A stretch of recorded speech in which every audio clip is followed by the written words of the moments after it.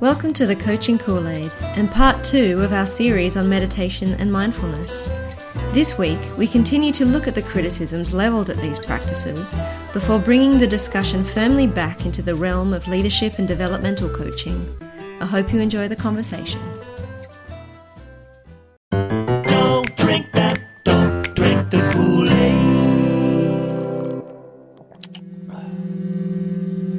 Hi, Mel. Sorry, I was having a mindful moment. How are you going? I'm good. You good? Yes. I greatly enjoyed our conversation with Alex last week. Yes, it seems like it wasn't that long ago. I know, doesn't it? Time flies when you're mindful. Yeah. For those listeners who didn't hear that conversation, go back and listen to it. What's wrong with you?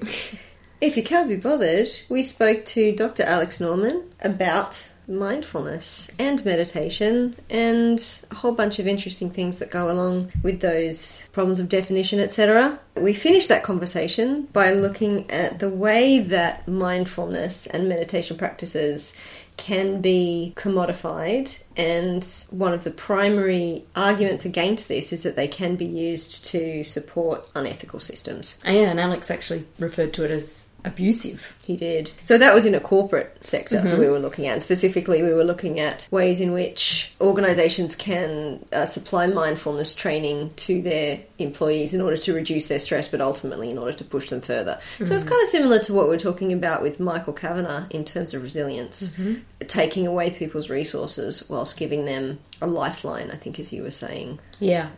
Another big criticism that comes out a lot is that not only do mindfulness programs sometimes put the onus of stress on workers and sort of giving them this band-aid solution, critics also suggest that helping executives to focus on their own internal world through mindfulness practices, particularly by being present, stops them from bringing their awareness to the struggles and suffering of others, which they could potentially help to alleviate. So in other words, it anaesthetises them even further to the suffering that they could potentially prevent. Mm-hmm.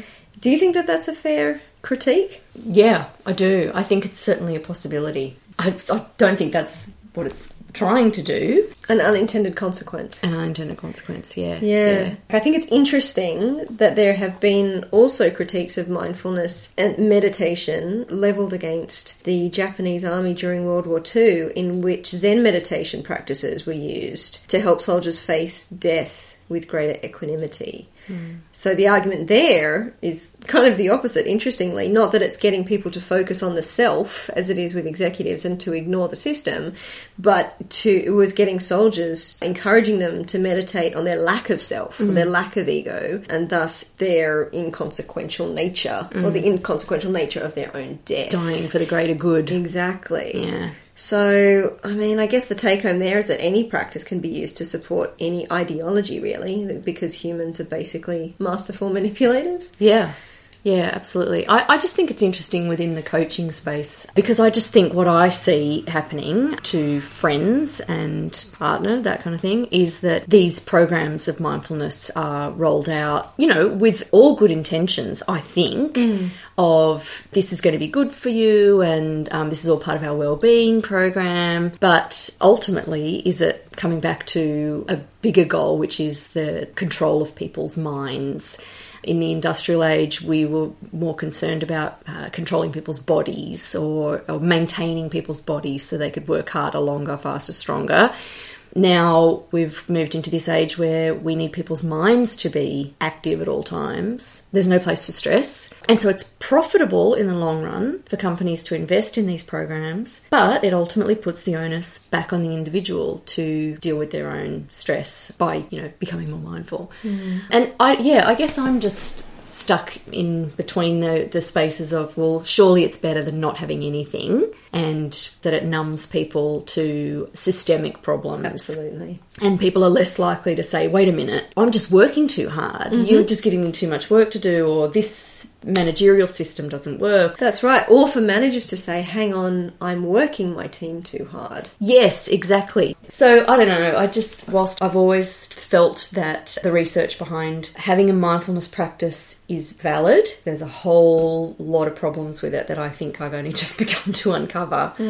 Yeah. Something else that I want to talk about is mindfulness programs having been instigated in the military, which is something that a lot of critics are enormously disdainful of. Primarily because, within the Buddhist tradition, there is the tenet of non-violence. That's very much an ethic of where this mindfulness comes from. Again, we've talked about Japanese soldiers, so it depends on the context. But yeah, it's caused outrage amongst many people who say that this goes against the Buddhist ethic of non-violence. But the counter-argument to this, I think, is pretty interesting. And that is that if mindfulness helps to make people less reactive and more prone to slow thinking and contemplation, couldn't such techniques ultimately help to prevent the kind of cowboy knee-jerk violence that results in the deaths of innocent civilians all too often? And also, don't we want returned soldiers to have some healthy coping strategies for all the obvious reasons? But then, similarly, what we were talking about in the last session with Alex is providing returned soldiers with mindfulness techniques, encouraging rumination on what they've been through. Is that actually more harmful? Well, again, that's going to come back to who they're practicing with. How nuanced is their approach to mindfulness practice? Where did they get those techniques from? That's true. How are they practicing it? How are they practicing it, and what's the goal? Yeah. Something that I think would be interesting to unpack a little bit more that we talked about with Alex, or touched on, was that the distinction between meditation and mindfulness. I do think that it's an important distinction to be made, particularly within the coaching space as well, because the two are used interchangeably. And I'm sure that it was John Kabat-Zinn that says mindfulness is the end point and meditation is one pathway to achieve mindfulness, but it's not the only pathway. In that sense, mindfulness is that state that we were talking about, a state of consciousness, and meditation is the practice that can enable that consciousness. But then does that mean we couldn't have mindfulness techniques? Because I feel like that's quite different to meditation. So, because to me, again, I think meditation, if you're not doing it in a religious context, the only kind of meditation I would encourage clients to do would be the kind that is inherently reflective,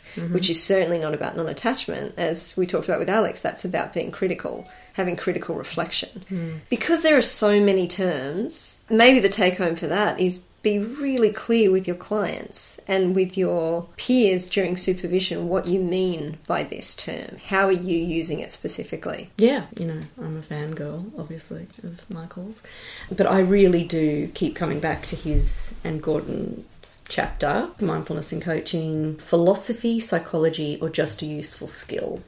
They make that important distinction when they're trying to sort of, define mindfulness, that it has 4 definitional categories, which are this philosophy of mindfulness, which is the system of beliefs, the practice of mindfulness, so mindfulness as a deliberate process or a set of behaviours, the state of mindfulness, so the cognitive phenomena that is mindfulness, which is that end point that I was just talking about, or the trait of mindfulness, which is mindfulness as a habitual predisposition towards experience. That's the only one that I find a little bit problematic, but that's like the Dalai Lama. That's how I picture that, right? It's like you're in this constant state of enlightened mindfulness. Well, I don't even think the Dalai Lama would say this is in a constant state of... If he True. What I appreciate about articles like that is that they do actually say, okay, there are huge problems with definition. Yes. Here are some categories, and they're very clear in that article about what they mean. So they are. The point of that being, when you're using this with a client, perhaps spend some time unpacking what even is mindfulness before you start. Yeah, before you start delving into how do you practice it or how could you practice it. Oh, absolutely. But also why Why? Specifically, might they need it? Mm-hmm. So I think one of the biggest problems of using mindfulness, like so many of the things we've discussed so far, is when people are simply using it as a selling tool and they're not necessarily asking why meditation or why mindfulness. What is the overarching goal? I mean, it's been pointed out that using mindfulness training programs or employing a mindfulness coach in order to achieve success, you know, enhanced performance, enhanced productivity, is actually completely antithetical to the original intentions, which are bound up with suffering, with both the understanding of suffering and the end of it. It's really a long bow to draw that that's somehow bound up with enhancing your performance, you know. So in light of that acknowledgement, there have been some studies, again, the measurements can always be interesting, but studies have been conducted that demonstrate that weekly meditation classes classes can actually increase people's compassionate response. But I think that must be with loving kindness meditation, which is specifically a process in which you imagine feeling a sense of love and compassion for yourself, and then outside of yourself to someone that you love and you envision them, and then outside of to somebody that you might not feel, that you like. And then outside of that to someone that you don't like, and then building that outwards until it's the whole of humanity. So that's, in a way, I guess, to use the language of programming for the brain, which I don't like doing, but people talk about it as rewiring your brain in order to have your attention drawn to feelings of compassion. So, of course, that would be the goal. But again, completely distinct from honing your performance. Yes. Which, if it is about honing performance, maybe that's a legitimate use for mindfulness practice within the coaching space. Well, I don't see how that could hone your performance. Not specific loving kindness meditations, but maybe some form of mindfulness practice would. Well, it would, in the sense that, a huge part of performance coaching is getting people to be aware somatically what's going on for them. Yeah, manage anxiety. That's right, manage reactivity so that they're able to get into their performance space before they have to give a talk, give a performance, fight, play, whatever they're doing. Absolutely, I think it can be used for that. But again, that would be attention training, wouldn't it? Well, it might be attention training, or it might be the MAC approach, mindfulness, acceptance and commitment. Now, the very first thing is mindfulness, which is just a noticing of your current physical, emotional state and not attempting to change that, but just being mindful of it. And in that noticing of it, you move on to the acceptance and then a recommitting to the goal. Yeah, so not, I don't think that the performance space necessarily has to deal with attention training. I think no, but I think that they really overlap, though, don't they? Because you're actually paying attention in that mindfulness process. That's what true, you're doing is happening. paying attention to what's happening, again, somatically within your body. What's my breathing doing? What are my muscles doing? Yeah. I think you can have attention training internally as well as externally. But again, that depends on the practice, the practitioner, what you're doing, why you're doing it. Yeah. Last week, again, with Alex, we talked about some of the dangers of mindfulness if they're not being scaffolded properly, or if the people who are facilitating these practices don't have enough training themselves, or if they're not being mindful even. It calls to mind my very dear friend who is living in Rome now and has just opened up his own school in which he's just started to teach mindfulness. He's been a practitioner, what he would call, he has sat in retreats and he has practiced for well over 20 years, and he's only now just recently been allowed to, in his tradition, go to programs which would allow him to learn how to teach. So it's been an incredibly long process. So speaking to him, people who just call themselves mindfulness coaches because they've decided that would be a good way to brand themselves is quite disturbing. I can imagine.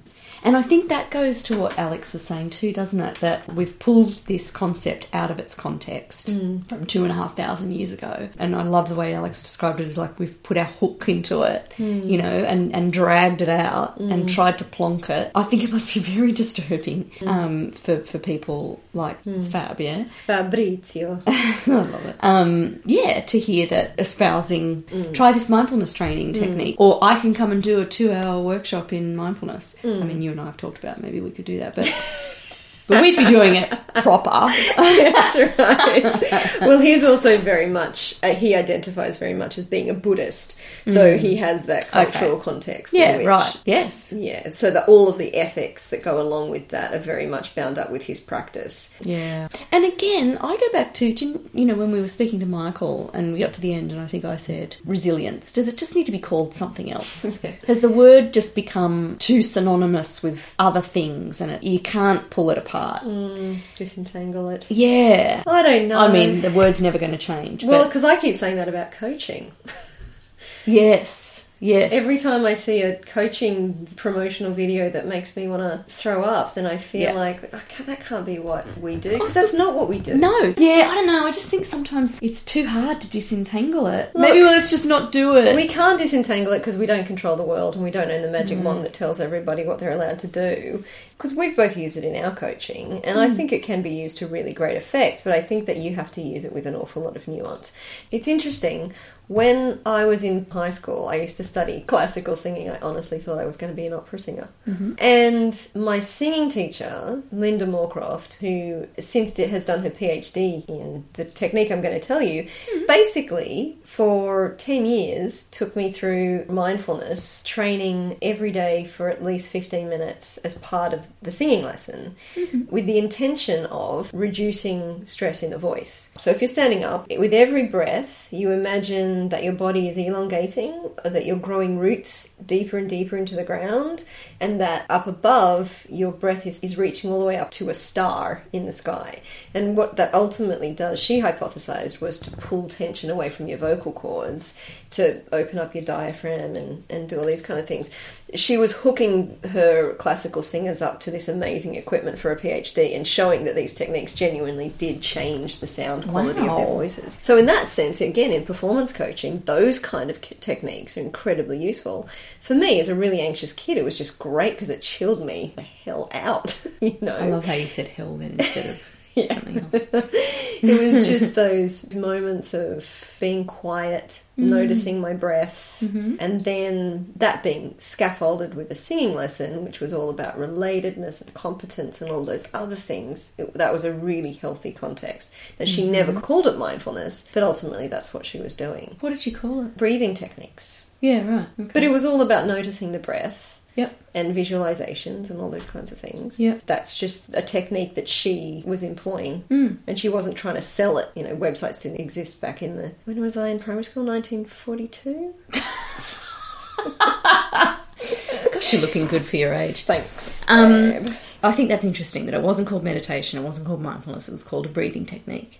I wonder if the way I feel most comfortable using mindfulness in the coaching space could almost be called metacognition. And this is what I like about Michael and Gordon's chapter, is they use the 5 reflective spaces to talk about how mindfulness might enter the coaching space. So they describe the coach's space within themselves, the coachee's space within themselves, the shared space of the coach and the coachee, the coach's relationship with their context, the coachee's relationship with their context, those contexts together, all of those interlocking circles. That's entirely about being metacognitive. That's about being aware of yourself in the room with the coachee, aware that you might be bringing into the room with you whatever's happened to you in that day or your entire life for that matter. That's all having an impact on how present you are with this person in this exact moment.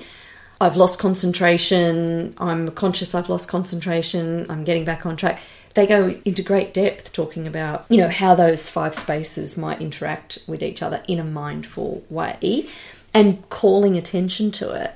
I mean, they actually do speak about having a moment of taking a few mindful breaths before beginning a session. See, apart from that last part that you just said, because that's a practice, yes, everything that they describe, which I'm 100% on board with, is reflective. It's about being reflective. Yes. And so in that sense, mindfulness is sort of a technique, because I know we were saying before that mindfulness was the state and meditation was the technique, but here really mindfulness is the technique, taking the breaths, taking those moments in order to recognize the choice points, that in order to have reflective practice and engage in reflective practice. Yes, yeah. So to come back to, that's where I think it's important to have that distinction between what meditation and mindfulness is, because I think a lot of people think that you have to meditate to be mindful.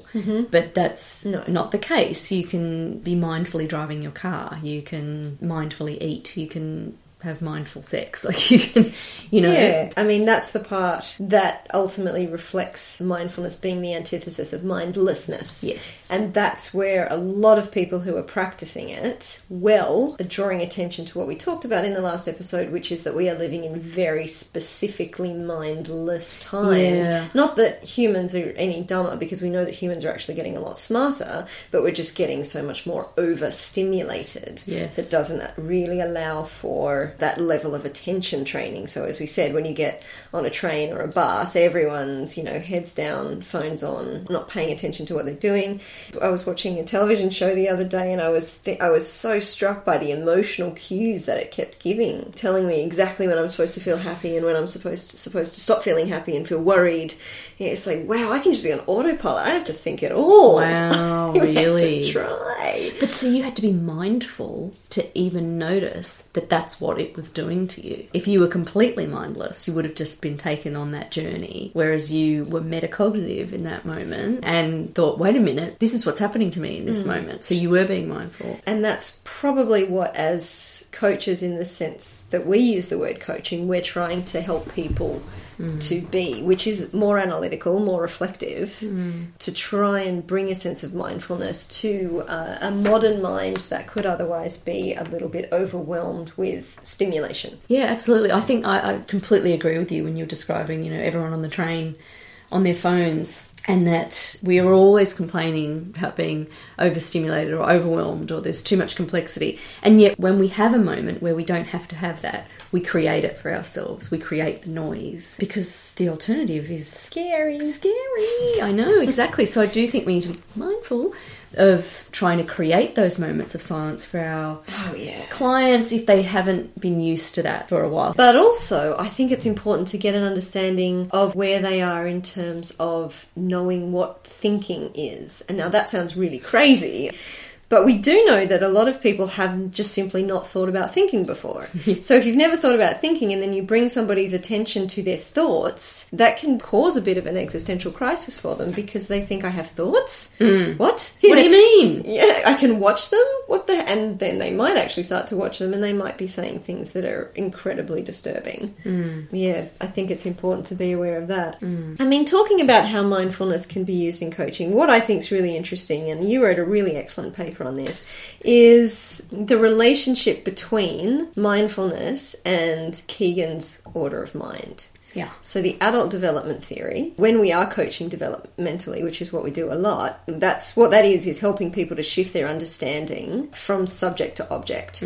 Yeah, mindfulness can be very useful in that context. If we look at mindfulness as a practice which builds both decentered awareness and attention, then surely it can assist people in observing experiences from an objective position rather than viewing them subjectively. That's right. To view experiences more objectively, being able to view emotions, sensations without identifying with them, that sort of dispassionate observation, which is really an important part of moving from third order to fourth order. Yeah. Can you tell us a bit more about that?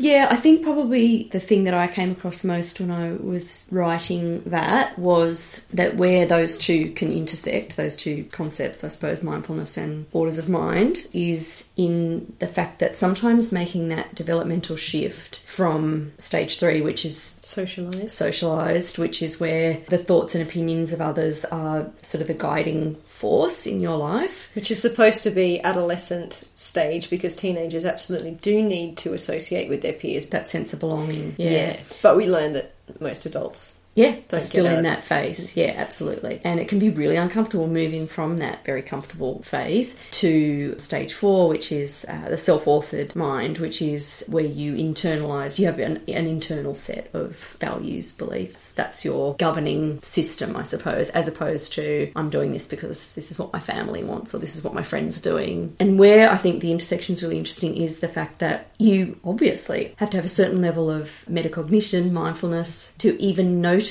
that you are subject to the thoughts and feelings and desires of a group of others. You have to have that moment of, I actually refer to it as zooming out from yourself. I've actually used it with clients. I've described it as Google Earth, like that's good. You're Google Earthing yourself out from your space and looking at how all the parts go together. And then what do I think in this situation? What do I think is important? It stands to reason that you need a certain level of metacognition, mindfulness, whatever, to be able to recognise that you've even been subject to that before you can make a shift to anything else. Yeah. And in that sense, then mindfulness can certainly be a very useful part of developmental coaching. Yeah, and also the ability to sit with the tension that creates. Absolutely. Well, that's coming back to mindfulness of the coach too, isn't it?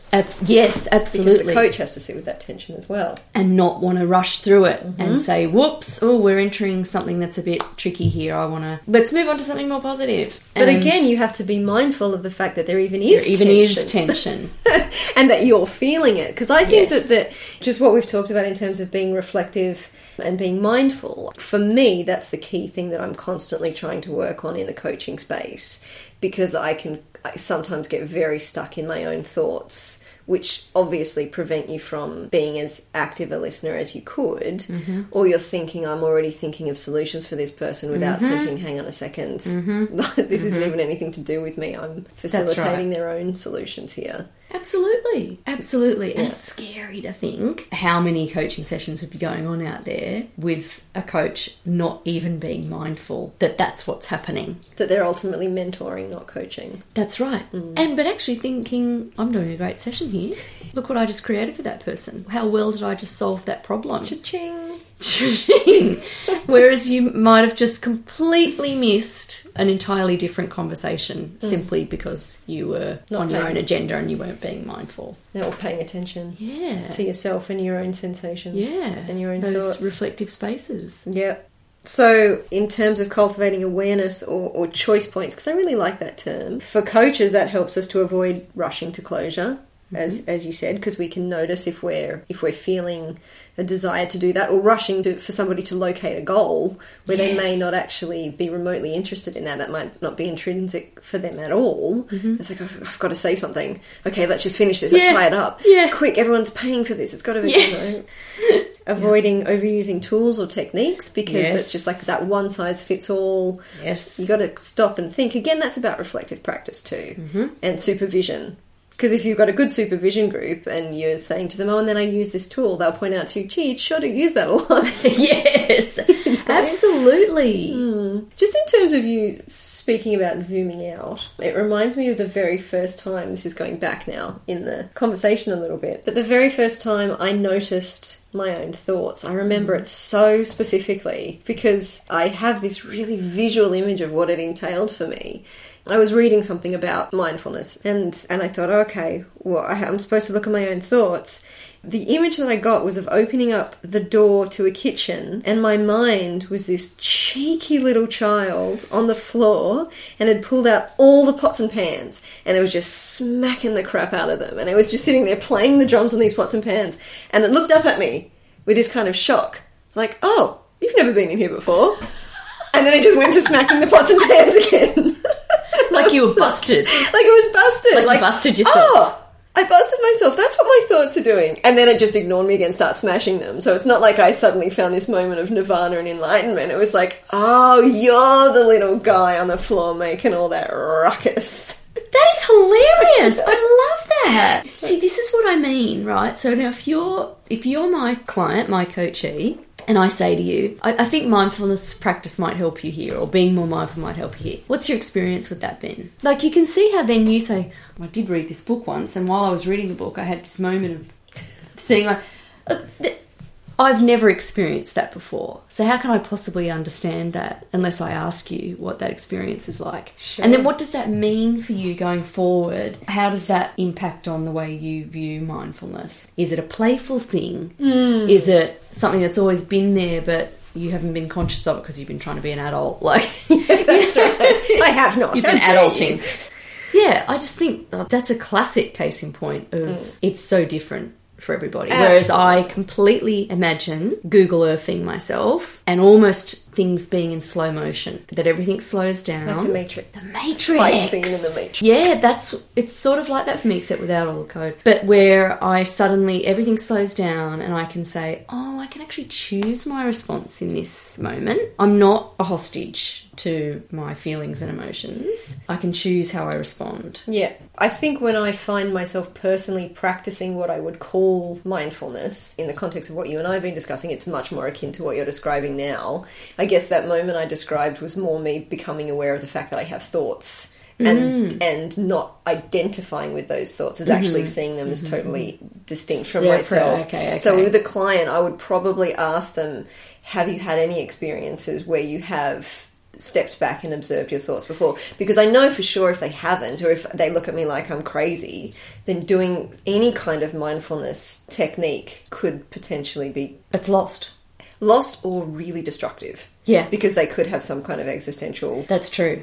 Moment, because we've heard of those stories where those... Yes, that's right. They do actually happen. So actually it's one step removed then, isn't it? It's like one step before saying, what's your experience with mindfulness practice been? It's what's your experience with thinking about your thoughts? That's it. And then I guess that's the mindfulness, the internal one. It's not the attention training that we were talking about. So the attention training you could do with somebody like that, because it's simply focusing on the breath, or focusing on the sounds that are in your immediate vicinity, then moving to a bit further away and getting somebody to build up ultimately what is that attention muscle, so that they can be more attentive to feelings as they're arising. But that's a very different thing. And like we were talking about before, in CBT, sometimes it's just assumed that somebody can identify their automatic negative thoughts, and that then we can just simply supplant those with positive thoughts or helpful thoughts. But, some people genuinely aren't aware of the fact that they're having thoughts. And that's not a sign on their intelligence. That's just a sign on where they have been in life. Yeah, if you can't even identify your thoughts, you certainly can't challenge them. No. Or replace them. No. And I think as any practitioner, it's important to identify their background, identify their needs. Shall we finish on some positive uses for mindfulness, or at least some things to really consider? What are some things that you think it's important as coaches to consider when we're employing the practices of, let's call them mindfulness, attention training, mindfulness meditation, any of the things we've discussed? Practice, metacognition. I think we've got to meet the client, coachee, where they are at. And to do that would be to say, if I say mindfulness, if I say reflective practice, if I say metacognition to you, what does it mean for you? And what if they say to you, as a lot of people I know would, yeah, that's like crystal coaching, frou la la. I'm not interested in that. Don't make me breathe. Yeah. I've had that before. Yeah, absolutely. Well, I think then that opens a whole very interesting conversation about what mindfulness is and isn't. For myself, the thought of meditating for me was completely abhorrent. Like, I just couldn't think of anything worse than sitting still for 10 minutes a day with my thoughts. I don't think what I understood at that point in time was that what it was affording me was having more mindful moments when I wasn't meditating. And ever since then, that's probably what I've been looking for, is the everyday mindful moment in the midst of chaos. Now, when you're saying that, can I just check? Because for me, that means two different things. It means the thing that my beautiful late father gave me as a child, which was to always be paying attention to beauty in the world. And when you see a beautiful leaf or a beautiful moon, to stop, to savour it. And in that sense, I guess that's a positive psychology intervention I didn't even realise I've been doing on myself my whole life, just because that's what he taught me to do. But then the other one, I guess, is what I find myself doing, particularly in my relationship and in friendships, etc., is that when I find myself reacting, I will try to be aware of the fact that I'm reacting and to take a moment to try something different. Yes. And to not say what my automatic response would be, but to take a breath and to try and say something else, or to say nothing at all. So Zoom out. Do you mean both of those things? Do they both cover what you're talking about? Yeah, a mixture of both. But I don't think you can have either of those if you aren't able to be mindful, receptive, whatever you want to call it, metacognitive. I don't think you can savour without being mindful. But you can certainly savour and be emotionally reactive. I know I have certainly known people who are capable of savouring the beauty in the world and can still be very much a slave to their emotions and their reactions. Yes. So I don't think there's this magic bullet. Mindfulness, in that sense, is multifaceted in a way. So, what do you think? Well, I've actually written a little list of things that I think coaches should consider. Okay. The first one is to consider, why are you employing mindfulness techniques? What's the purpose? What's the intended outcome? Don't just use it as a one-size-fits-all, because it certainly Because everyone's doing it. That's right, exactly. What's the psychological background of the client? And is it safe and is it ethical to engage practices that may get them thinking about their thoughts? How is the practice being scaffolded? Is there a support system in place? Consider the broader system. Specifically, when we're looking at organisations, stress is not created solely within the individual. Stress is created internally and externally. Yes, so key point. The fourth one I'd say is make mindfulness one part of a more complex intervention. So that four-factor model that we like so much of leadership has mindfulness combined with positivity, purpose, and perspective-taking capacity. So don't just focus on the mindfulness as the sole technique. Weave it into other things for other purposes. My final point is more about organisational coaching. What are the values around which mindfulness is being framed? Are you engaging in critical inquiry? Are you asking difficult questions? Whose interests are being represented? Are you taking a systemic view? Have clients taken a systemic view? I would argue that if it's used well, mindfulness practices can help to increase ethical sensitivity and perspective-taking capacity, but they need to be framed in that context. So, final point from me would be maybe if we're going to employ mindfulness techniques, and I do think we should, then we should not only focus on bringing awareness to the causes of clients' internal suffering, but the external suffering that they're both experiencing and potentially even contributing to within their own system. What are your thoughts on that? Your list is much better than mine. What you said, I agree entirely.